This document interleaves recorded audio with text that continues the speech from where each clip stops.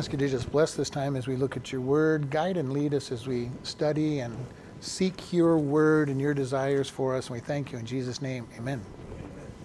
All right, we're going to be looking at Jeremiah chapter 9. And here we get to see the nickname of Jeremiah is the weeping prophet. And here's going to be the first time when we really see him talking about weeping. And all through this book, we're going to see him going, I was weeping, or I ran out of tears, I needed more tears, I'm feared. This is one of our first times when we see him weeping and saying he doesn't have enough tears. So we're going to start at verse 1. Oh, that my head were waters and my eyes a fountain of tears, that I might weep day and night for the slain of the daughter of my people. Oh, that I had in the wilderness a lodging place of wayfaring men, that I might leave my people and go from them, for they are all adulterers, assembly of treacherous men. For they have bent their tongues like their bow for lies, but they are not valiant for the truth upon the earth. For they proceed from evil to evil, and they know not me, says the Lord. So we're going to stop there just for that. And he's going, and this literally means give. Give my head waters and my eyes a fountain of tears. He's saying, I want to be crying. I want to have tears because of the evil of the people. And there's times when I look at what's going on, and I may not cry, directly, but I am heartbroken at what I see our nation doing, what I see the church especially doing as a whole, as a Catholic small c church. And if you don't understand, Catholic means united or one. And so when you read books on doctrine, you'll read that we all are the Catholic Church, small c. Now, the Roman Catholics took over that term and made it a great big C, meaning their church. And their idea was that we are the one church. But then they changed much of the doctrines of God, so they were rejected by the Protestants with the doctrines they added to God. But as a church, as a one Catholic body of believers, it is sad to see where the church is going and how far it is sliding. And that does make me come to tears sometimes when I think of how far the church is moving from the Bible, how much they want to encourage people in their sin to keep coming to church. And usually when they're doing that, what they really want is the money that those people represent. And and even when I listen to these different preachers and everything on the radio, it irritates me that many of them take a good third of their show and talk about their need for money. Maybe once in a month or once in a while doing that would be okay. But every time we hear them, they're talking about their need for money. And I'm going, where is your faith? Where is your conviction for God? One of the things I tried to myself is not to talk about money very often, because this is God's church. He's going to provide. And on our website and online, we just have a little snippet at the bottom of a couple pages saying, if you'd like to give, here's how you give. And that's as far as we go. We never ask for anything. We make every one of the messages for the last 7 years available for free. I never ask for anything. Why? Because I think it's God's. Number one, I know they're His messages. If they were mine, I would go, I need to be paid for my messages. But they're not my messages. They're God's messages. And so we see this, and I sometimes get so burdened for where the church is heading in, and go, God, what's happening? We are in a great apostasy, even amongst churches. And for many of them, their denominations and their seminaries have led them into these problems. They're seminaries where the pastors are trained, don't believe the Word of God, don't accept the Word of God. So they train pastors who don't believe the Word of God. And it's really sad. Well, we've seen young Christians go to public colleges and stuff and get destroyed, and we expect them to have a hard time.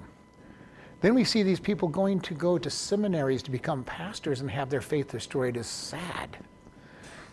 How can you have these instructors in a Bible college that don't believe the Word of God? And yet so many of them don't. And this is something that is so concerning to me. And how many pastors there are out there that don't teach God's word, don't teach sin, don't teach that there's judgment, don't teach about heaven, don't teach about the end days. Because all they want to make you do is come to church, feel good, and leave feeling good. And I have no problem with making people feel good as long as they're feeling good in Christ. But if they're feeling good in their own flesh and their own sin, I don't want them leaving feeling good about that. I want them to understand that their sin is going to lead to consequences, and that without God, they should not be happy. And even with us, and we've talked about this several times, I am not a big fan of the whole idea of happiness anyway. Happiness means that I'm reacting to what goes on in my life, and joy is very deep. Joy and peace is what I'm wanting to seek. Because joy is, my contentment is in God. I'm at peace. I understand that my eternal destiny is secure. And because my eternal destiny is secure, it doesn't matter what happens in this life. And this is very important for us to understand. I don't care what goes on in this life, because I know I'm looking to the eternal future. And because I know God is in control of eternity, and I know He's in control of the short term. And He sees things different than I do. Believe me, I understand. He sees things very different than I do, and you do. And there's times when we just say, God, I don't understand why you would allow any of this stuff to happen, but I'm going to trust you. And that gives us that peace. And here Jeremiah is saying, I wish that I could cry, that I could weep day and night for the slain daughter of my people. He sees what is coming. This whole previous chapter, he's understood judgment is coming. Jerusalem is going to be carried away. Israel is going to be carried away. And all the people are saying, we live in Jerusalem. God's temple is right there on that hill in the center of the city. He'll never let His temple be destroyed. So we're secure. Doesn't matter what we do, His temple's there and He's not going to let it be destroyed. And that's a pretty sad thing. When we put something in front of God, and that's what they did, they put the temple before obedience to God. And saying, well, that's where He lives. We know where He lives. We're not worshiping Him, but we know He lives up there in that temple. So we're secure. And that was their word every time. And Jeremiah kept telling them, no, God is going to bring judgment, and that temple is going to be torn down. And that is not what they wanted to hear. They did not want to hear the temple is going to be torn down, it's going to be destroyed. And it says in verse 2, oh, that I had in the wilderness a lodging place for the wayfaring men, that I might leave my people and go from them. Here he's like, is there a place outside of Jerusalem that I could just leave the people? And that's kind of a scary thought, because it literally means to abandon. I want to put them out in the wilderness and just leave them there and not be with them. I think that God at this point in time was really wanting His people to repent. He wanted them to come to Him. But He's saying, is there a place that I could leave them? Because He says, for they all adulterers and an assembly of treacherous men. They're all adulterers. Now, this was in two formats. They were physical adulterers because sexual sin was running rampant, even in Jerusalem amongst His people. And they were spiritual adulterers as they worshipped idols. And the thing about this is the worship of most of these idols that they worshipped included orgies. All right, so this was, when you worship these fertility gods and goddesses, part of your worship was an orgy.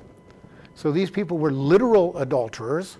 They were spiritual adulterers, and not seeing a problem with anything that they were doing. So here he's saying they are adulterers, and they are assembly of treacherous men. Treacherous, deceitful, not trustworthy. And this is what he's talking about for the nation. The nation is treacherous. And I think about in our world, how much adultery and fornication do we have going on in our world right now? How much treacherous and deceitful people do we have? We live in a time when even if you have an ironclad contract, you may still not be able to make it stick because their lawyer may be better than your lawyer. And they'll find some way out of it because there is no trust, no honesty in the people. And this is the thing that's very interesting. One of the things that businesses bewail is that there is no integrity in their management, there's no integrity in their employees. Most of the bosses don't have integrity. And this is a problem. There's treachery amongst the people because they're doing what the fallen man does. And fallen man is treacherous, deceitful, all these things that go along with it. And it's hard for the world to understand because the world wants to say, well, people are basically good. They bought into the lie that people are all good and given a chance, they will do good things. So when something bad happens, it has to be somebody else's fault because that person's basically good. And if they're doing something bad, somebody else is the cause of it. So their answers for fixing the problem is to figure out why they were bad and try to figure out how they can stop why that person was bad instead of going to what God says. They have a wicked and deceitful heart. And they're just acting out as God said they would. And when you start the other way around, you're dealing with people totally differently. Because I know that somebody's wicked and deceitful, so I am not surprised when they are wicked and deceitful. I don't like it, I'm not happy with it, but I am not surprised. Oh my goodness, how could that person have acted just that way? I thought I could trust that person. No, I understand that, basically I can't trust somebody. Unless they're going to be godly and they're showing me signs that they're godly, there's no way to really trust a person to be honest because of our sinful nature. The world, on the other hand, comes out with this idea that, well, most people are really basically good, so when they do bad, we got to figure out who made them bad. Yeah, and this is a very funny thing. When I was in school, they would all talk, and I'm going, what do you mean? Have you ever been with a young child, a baby? How many of us taught our 2-year-olds to be selfish? No, we had to teach them not to be selfish. How did we teach our infants to quit crying all the time because they want what they want and they want it now? And they make sure that we know that they are selfish. And our 2-year-olds are selfish. They want every toy that they see. And it doesn't matter who else is there playing with the toy, they want every toy that they see. And we have to teach them to not be selfish. And these people that want to believe that people are basically good, I've asked them, well, why are these good? Well, your rules made them bad. You've got to be kidding. So just let them go, be spoiled and selfish and not deal with any of that, and it's okay. No, that just means they're going to get more selfish and more, but that is not the way they think because their thinking is that they are basically good. And if they're basically good, there has to be something else that's causing the problem. And here he's saying that the people are acting like their natural selves. Deceitful, adulterers, selfish. And this is something that is very important for us to understand. Verse 3 says, and they bend their tongues like their bow for lies. So this is the idea. When you bend a bow, what are you preparing to do with your bow? Well, you're getting ready to shoot it. All right? And he says they prepare their tongue to shoot lies. Now, this is kind of a sad thing. But this is what I see in the world. When Satan speaks, he lies. And unfortunately, the lost world has a problem with integrity. They usually will lie, or at least, even in their mindset, not tell the whole truth, which is a lie by God's standards. They will tell you just enough that you need to know and nothing more. Well, I didn't really take advantage of you completely. Well, what did you need when you took away the registration for the vehicle or the title of the house? What were you thinking you were doing? It was just the way it was. You made it available, I took it. Okay, but how many times do people speak falsehoods and not speak truth. And this is something I've said it many, many times. In court, you swear to tell the truth, the whole truth, and nothing but the truth. But if you have a lawyer, your lawyer will tell you directly when you're on the witness stand, answer the question they asked and nothing more. Do not tell them the whole truth, just answer the question asked. And don't volunteer any information. I have heard that many times at work. We're going to have auditors and inspectors come through. Answer just the question they ask. Don't volunteer any information because we don't want you to give them something to look at. And it's sad because that's the world's definition of truth. You know, answer as little as possible and be as vague as possible, but don't speak the truth. Because God's definition of truth is the courts. The whole truth and nothing but the truth is God's standard, which is why it is part of our legal system, the way it's supposed to be. But the world has taken over our legal system and redefined truth into saying, just tell as much truth as you need to tell them. The world's way of thinking. And this is very important for us as Christians to understand. Are we ready for the truth? Jesus said, I am the way, the truth, and the life. No one comes to the Father except by me. The problem is that truth sometimes hurts. Sometimes it may even get us in trouble to speak the truth because we are evil in ourselves, and when we speak the truth, we may admit and confess that we did something wrong, which as far as God is concerned is a good thing. As far as the world is concerned, it's not necessarily a good thing because they're always looking to blame. And this is the hard thing about the world right now. They're always blaming, and it goes all the way back to Adam and Eve. Because what happened when God was talking to Adam and Eve? He started with Adam. What happened? Well, the woman that you gave me this fruit and I ate of it. You know, his blame was actually both ways. God, it's that woman, and by the way, you gave her to me. You know, and because she gave it to me and you gave her to me, so I ate this fruit. You know, so he's pointing both ways. You know, it's your guys' fault, not my fault. Eve, all she did was blame the serpent. And the serpent, God didn't give him a chance to speak because he was the devil, and he knew the devil would lie. So he didn't even give the devil a chance to speak. But that blame game has gone on for all of time. It's not my fault. It's somebody else's fault. And we have an entire science right now, psychology. Well, let's find out who is to blame for your actions.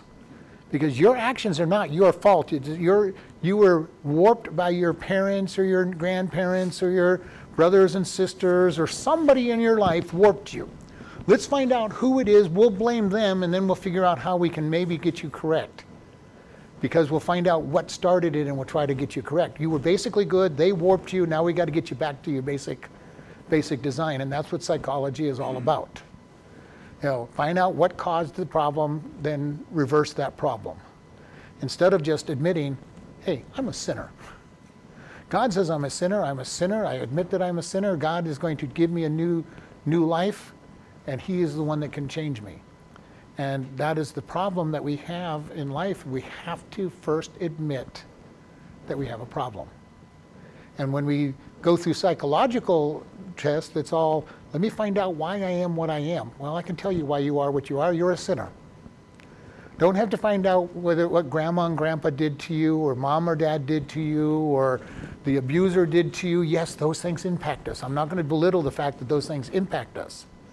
But we were already sinners bent towards sin before those things hit us and helped us go the wrong way. And God doesn't care about why we're doing what we're doing, because he says you have a free will. You have a choice. I can respond to the way that I was raised or not respond to the way I was raised. And we all see it.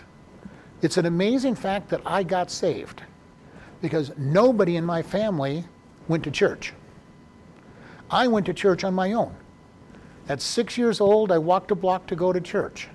At 8 years old, I was walking a block to go to church. At 10 years old, I was getting on a church bus to go to church. There was nobody in my house that said, hey, Ralph, why don't you go to church? God put it in my heart to do. My dad at the time was a raging drunk. My mom didn't really care about much of anything going on, outside of the family, and had her preoccupations. And yet God got hold of my heart. And we see it often where there is no reason for a child to come to God. If you look at their family, everything's bad about their family, and yet God gets hold of them. And then sometimes you have families where everything is good. They're in church every week. Their parents are good, godly people, reading the Bible at home, praying, and they turn out to be pure hellions because of their choices to what they face. We are accountable for our choice. And yes, circumstances play into it. And I'm not going to belittle the circumstances, but we still make decisions that are contrary oftentimes to our circumstances. And here God is telling the people, you are just a bunch of adulterers, you're a bunch of fornicators and liars and cheats, you're preparing your tongues for lying. And then he goes on from there, that he says, but they are not valiant for the truth upon the earth. They are not even willing to stand up for truth.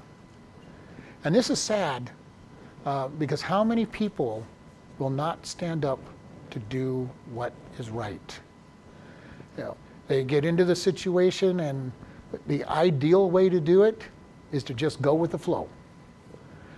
Just go with the flow. The boss is asking me to lie or cheat. I'm going to just lie and cheat because I don't want to lose my job. All my friends are doing it, so I don't want to stand out like a sore thumb and be criticized by my friends, so I'm just going to go down with the flow. I heard a pastor say that any dead fish can float downstream. And unfortunately, it's true. It is very easy to go downstream with everybody else. All right, so you've got these people, they're not being valiant or strong for truth. They're not going to stand up for truth. And he goes, and they proceed from evil to evil, and they know not me, saith the Lord. So they go from one evil thing to the next evil thing to the next evil thing, and there's no repentance involved in their life. And this is what we're seeing in today's world. One evil, and they get tired of that particular evil. It doesn't meet their needs, and they go to the next evil. And this happens over and over. If you're into alcohol, you start taking more and more to get the same experience. Drugs, the same thing. You need more and more to get the same experience. If it's sex, illicit sex, you need more and more varied and more violent and more harmful and degrading to get the same illegitimate feeling from it. And evil leads from evil, to deeper evils. And then once you get to where you can't do that, you go to another evil and start doing the same process with that. And this is what God's saying. They are moving from evil to evil. And do you remember, Jeremiah is preaching at the end of the southern kingdom. They're getting ready to be captured by Babylon. And so they are becoming evil. They are sinning freely. They are worshiping other gods. And, Jeremiah on more than one occasion says, they're all adulterers, they're all liars, they're all, that's how bad their sin is. They were definitely in that neighborhood going into doing what was right in their own eyes. And this is where we're at in our day and age. People are doing what is right in their own eyes. I know that they're going from evil to evil, and God says, and they know not me. They don't discern me. They don't know me. They don't perceive me. We live in a world where so many people don't know God. And even some Christians don't seem to know God. Now, I'm not saying they're not Christian. Maybe they asked Jesus honestly to come into their heart, but there doesn't seem to be a relationship with God that says, I know God. And they'll give you bad advice. They'll give you worldly advice. Everything about them is worldly. And sometimes that makes me wonder if they're really a Christian or not, but that's between them and God. But because they don't know God, they don't do what they need to be doing. And this is important. Do we know God? Are we in a relationship with God? Do we know His Word well enough to know Him and follow after what He is saying to do? And this is very critical because God says they're going from evil to evil because they do not know me. They're not following me. And this is a sad state of affairs that's being talked about. Verse 4 says, Take you heed every one of his neighbors, and trust you not in any brother, for every brother will utterly supplant, and every neighbor will walk with slanderers. And they will deceive everyone his neighbors, and will not speak the truth. They have taught their tongue to speak lies, and weary themselves to commit iniquity. Your abomination, your habitation is in the midst of deceit. Through deceit they refuse to know me, says the Lord. So here he's going in how really bad they are. This is, when you read this, you're going, wow, Jeremiah, are you living in our day and age? Take heed of your neighbors. And literally this heed is to guard. Guard every neighbor and trust not your brother. All right? This is pretty sad stuff when you can't trust your family. And what are we at in today's world? There are many families that they don't trust their own family members. In my family, we've always had keys to everybody's house, and not a problem because we're trusted to be able to go in their house. But I know families that you would not trust anybody in your family to have a key to your house because you may not have anything left in your house. And so he's saying, and trust not your brothers, for every brother will utterly supplant. And it's very interesting in here because in Hebrew the word utterly and supplant are the same word, and it's Jacob, heel grabber, the one who takes the place of somebody else. And that doubled up means intensified. He says your brothers will try to supplant you, will try to trip you up. And this is sad when I've seen families that are this way, where people are always trying to get the better of somebody. And that's not the way it's supposed to be. Now, it is the way our evil hearts work. It is, even in our cases, many times our inner being wants to take advantage of somebody. You know, the idea that I found money on the floor, it's mine. Well, no, it really still belongs to the person who lost it, and we should be trying to find out who lost it. You know, you're accidentally given too much change from the cashier. What's the world say? It's the cashier's fault. They were so stupid not to be able to count, it's mine. What should our attitude be? Hey, you gave me too much money. I have blown cashiers away all the time when I give them back. You know, hey, you gave me way too much money, or you gave me a few pennies too much. Here, have the money back. Because that is not what they're used to. And where are we standing? Are we doing what is right regardless? Or are we willing to do things the world's way? How far can I go? How far can I get away? What can I get away with before people don't think I'm a good person anymore? Where people think that I'm bad. And this is where the world is. And I've heard it over and over from people. How close to this sin can I get before I have sinned? You know, and when I was dealing with teenagers, it was always, how close can I go before I've committed, adultery? Well, the fact that you're asking means you're already thinking about going too far. And it really needs to be going, and our question as a Christian shouldn't be how close to the sin can I get, but how far away from the sin should I stay away? I want to stay as far from the sin as possible, not, okay, can I watch these movies? Can I do this? Can I do that? How close to the sin can I get before I'm finally crossing the line? And I've already shared, when we have liberty, anything that we have true liberty where I'm not worrying about it, I have liberty to do. As soon as I start wondering if it crossed the line, you've already crossed the line. You've moved too close to the line, and you need to stop thinking about whatever it is that you're looking at. And this is very true for us. How close to a lie can I get before I've told a lie? Well, if you're already asking that question, you're too close to the lie in the first place. And salesmen will do this. Exaggerate the benefits of the product, exaggerate the warranties, exaggerate this. We need to be able to understand truth, righteousness, and knowing that people are utterly going to do what is wrong, given free rein to their sin. And as we get closer to the end days, we're going to see more and more free rein of sin. Because Jesus and the Old Testament tell us that in the end days, it'll be like the days of Noah, where men did what was right in their own eyes. Didn't matter what God said, didn't matter what truth was, they just did what they thought was right. And when you're bending to your sin nature, what you think is right is whatever is good for you. That's what the sin nature does. Whatever is good for me is good. As long as I am getting what I want, it's good. And the sad thing is, our educated people are taught just that. The ultimate pinnacle of success is to do what makes you feel good. And it's like, that's the ultimate, that's where they're trying to get to. And they're going, well, when you're helping others, well, that's okay, but that's not the epitome of where you're supposed to be. And I'm seeing when I saw that the first time when I went to school, I'm going, flip that over. God's way is for you to do what's best for others, not what's best for you. And my teacher didn't appreciate that comment. And my teacher did not like that statement at all, because this guy that wrote this up was famous. And all of psychology and sociology is based upon his statement that your ultimate goal is self-actualization, doing what is best for me. This is where the world is. What is best for me? Because I'm the only one that's important.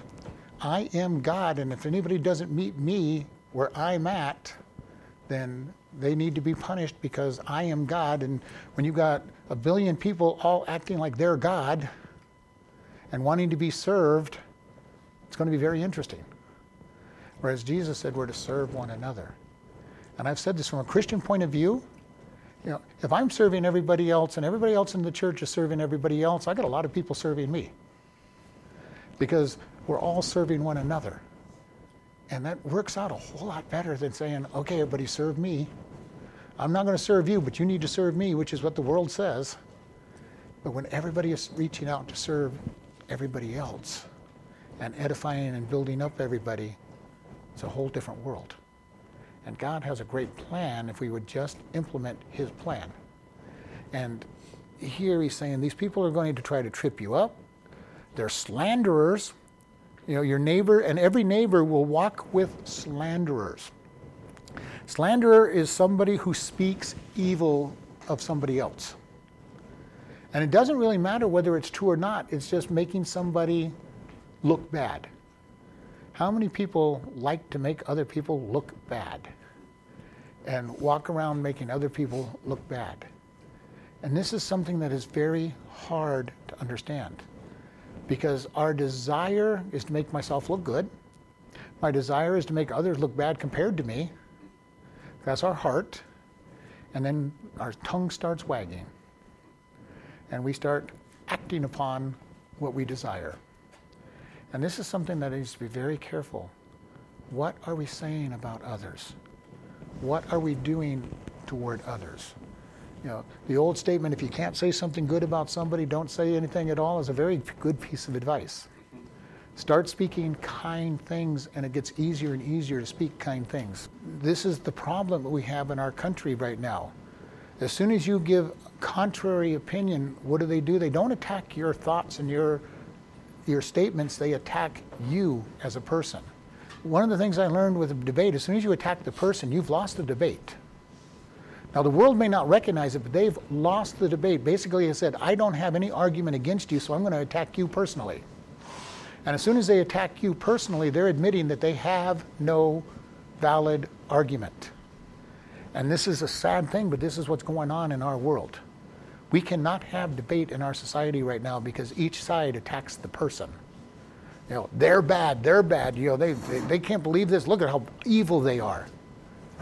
Let's just look at the issues and talk about the issues and deal with issues. If we start attacking the people, then we're saying, I have no argument against it. And we as Christians have an argument against it. We have what God says. Even whether they believe it or not does not matter. God's word does not return void.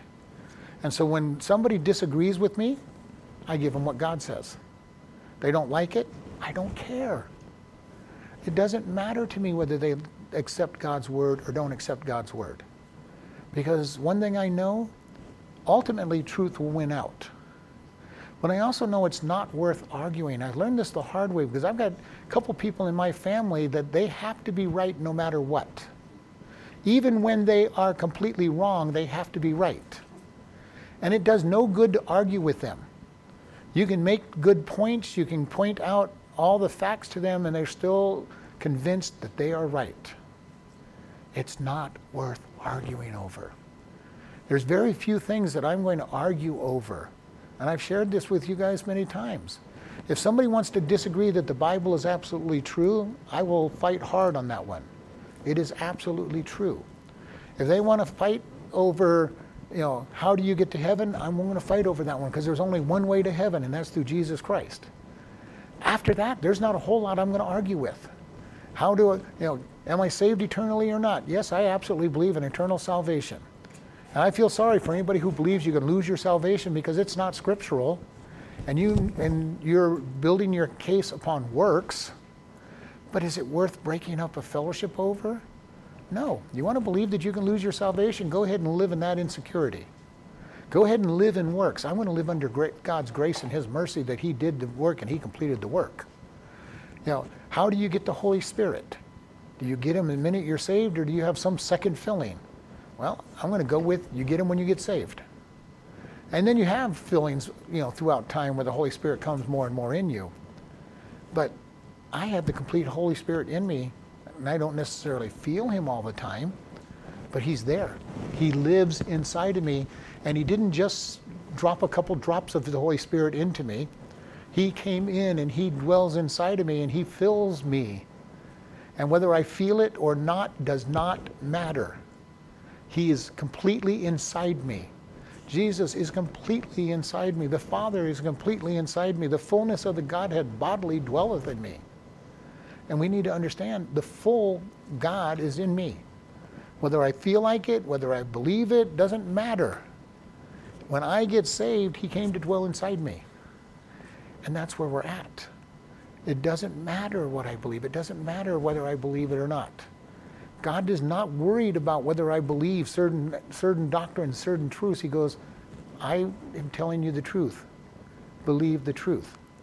Because if we understood everything there was to know about God when we first got saved, we would be instantly translated to God because we would have become God. And we're not that way. He's going to take our entire life to help us get to know Him better.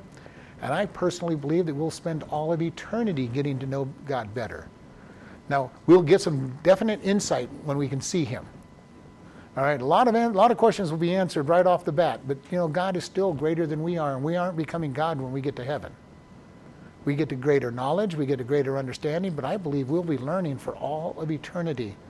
And at some point in eternity, if possibly we learn everything that God knows, He'll just create more stuff for us to get to know. Because He knows everything, and we'll never know everything. He is outside of time, and even in heaven there's a form of time, because in Revelation it tells us that the tree of the knowledge of, the tree of life bears fruit in its seasons. Now what is a season in heaven? I have no idea. But I do know there's some form of time in heaven. Different from what we have, completely different. Maybe runs a lot slower than what ours does. Who knows? I just know that God says there's some form of time up there. But it's still going to be eternal. We still will leave this world and we will live for eternity, whatever that means. And you can't even measure eternity if there's nothing to measure it by.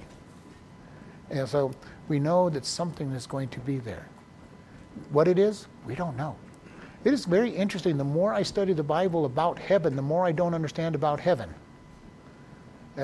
Streets of gold, cities, gates that aren't going to be closed because there's no darkness, no need for light because God is light and He comes from all directions, and yet there's gates that would indicate that there's supposed to be something that can be closed, and yet He says they never close because there's no night, and there's going to be commerce going on, and all these things are going to happen, and it's like, God, I don't understand any of this. And I'm going, and I don't have enough imagination to understand it in the first place.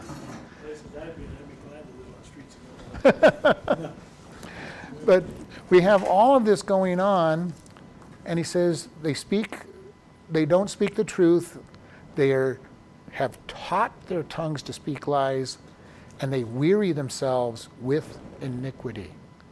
This is scary. When he talks about this, they will not speak the truth. Have you ever met anybody that seems to not be willing to speak the truth? I get them out of the prison. There are several guys out there that if they're speaking to you, you know they're lying. They will not speak truth. I've met people outside the prison that seem to not be speaking truth. And he goes, they have taught their tongues to speak lies. Yeah. And I'm not going to judge people, but I've met people that it's like, you're speaking, you're lying.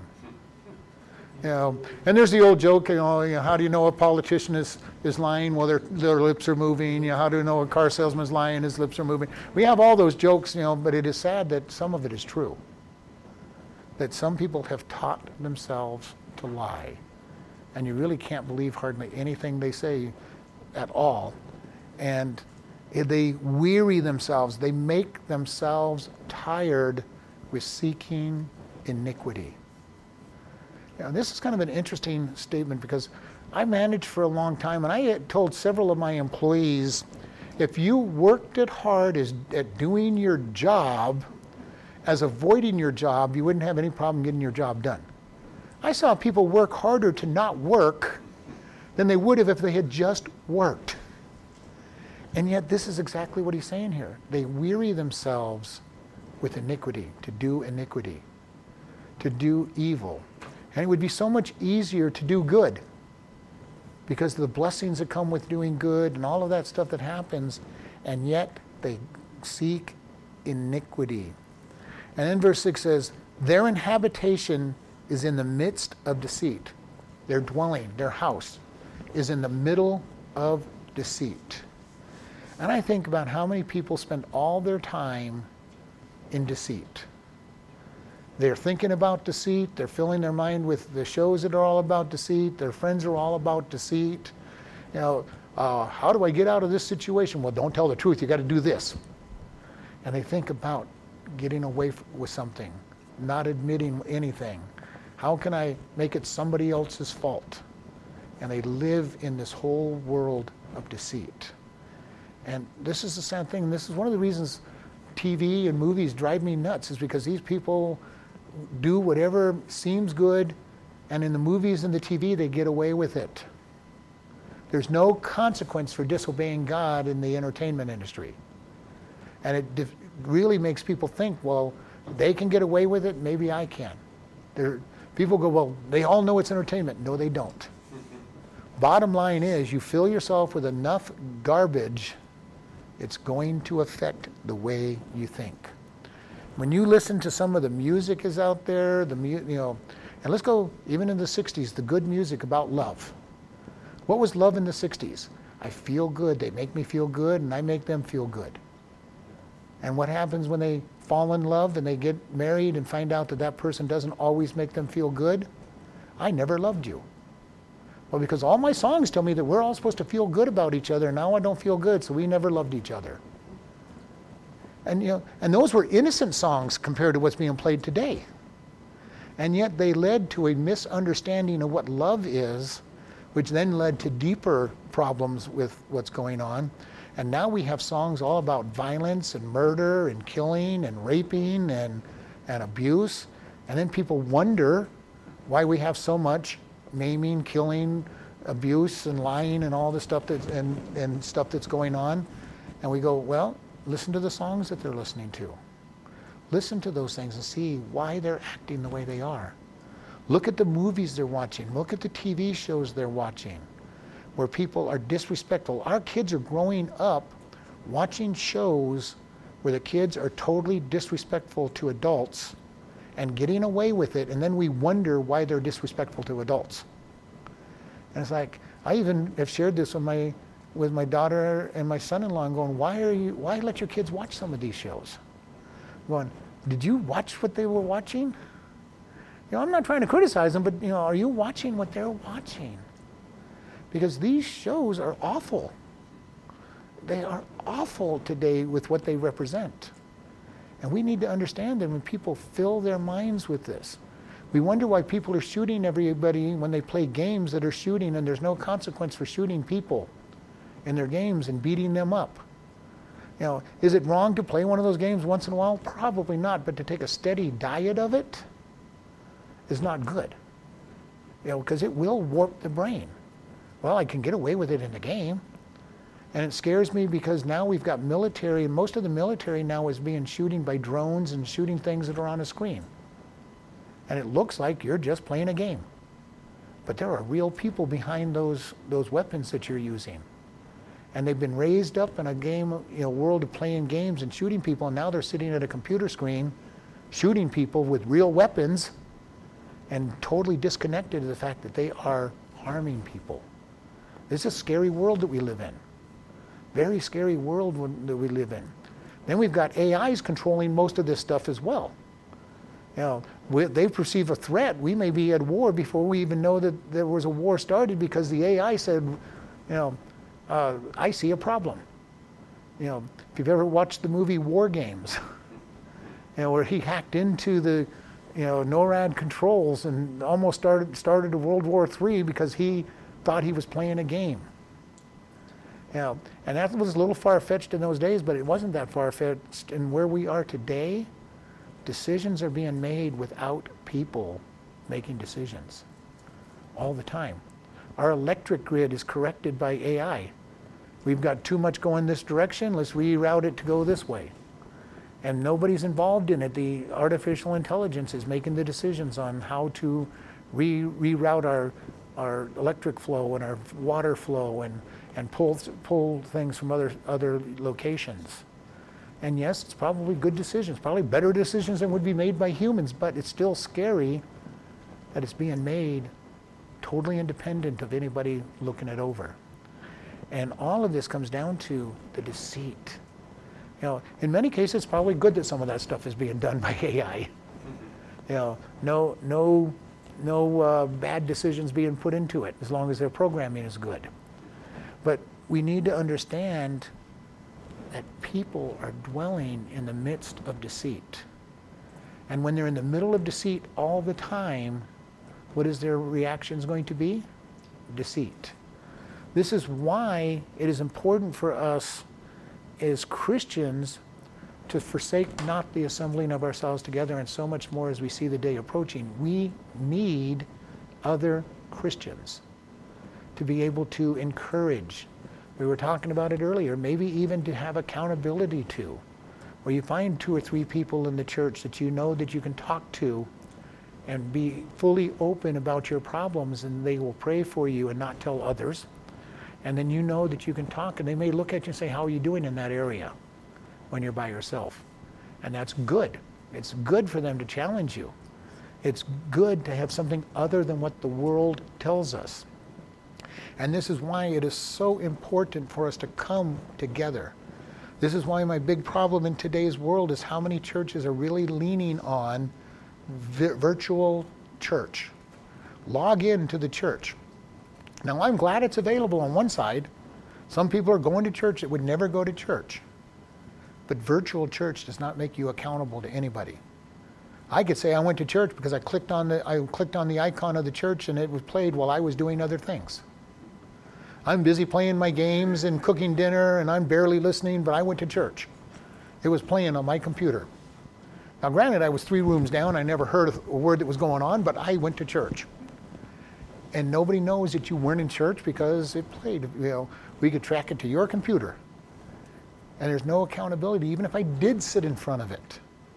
Who knows whether I'm missing? Who knows whether I'm paying attention? Who knows if I live in a lifestyle that doesn't honor God?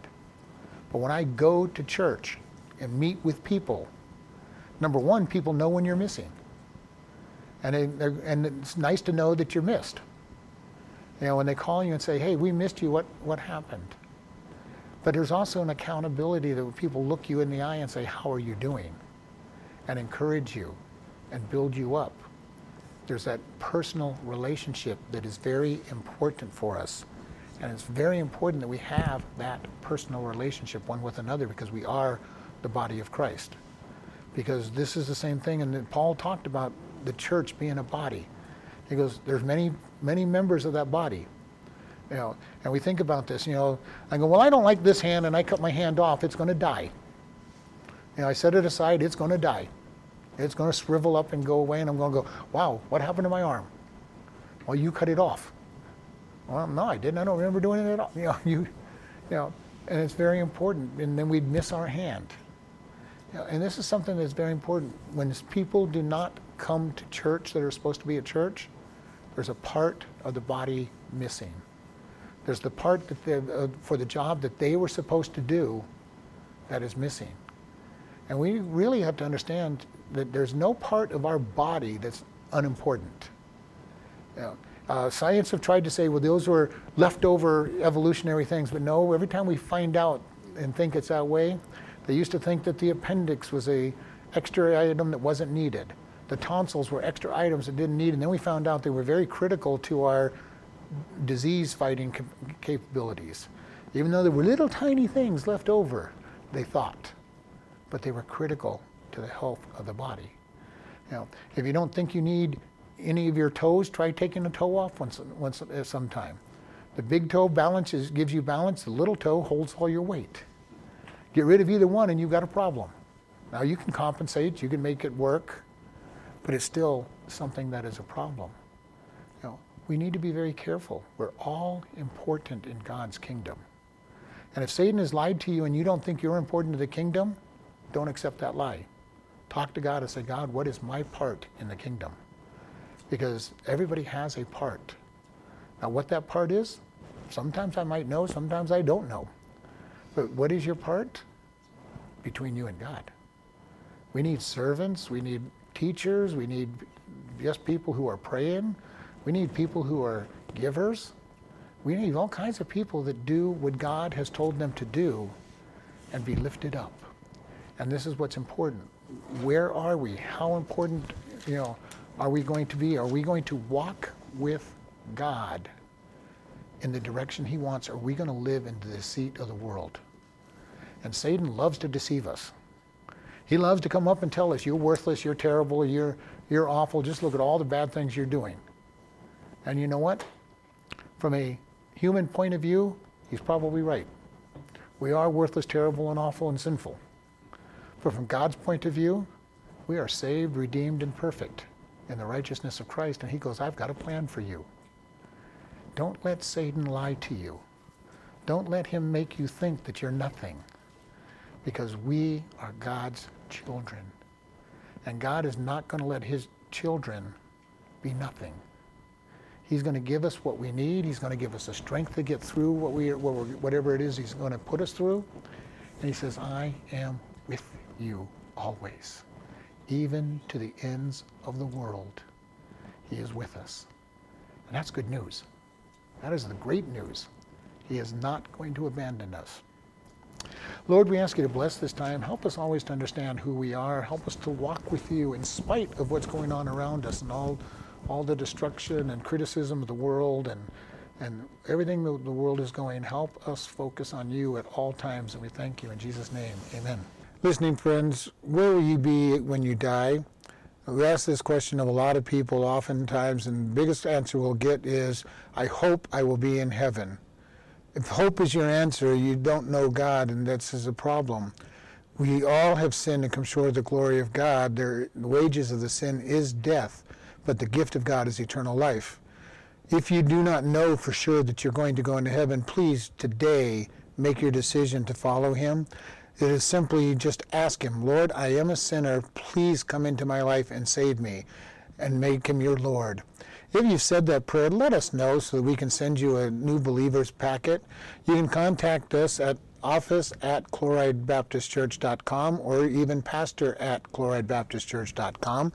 Or you can just send us a regular letter at Chloride Baptist Church, P.O. Box 65, Chloride, Arizona, 86431.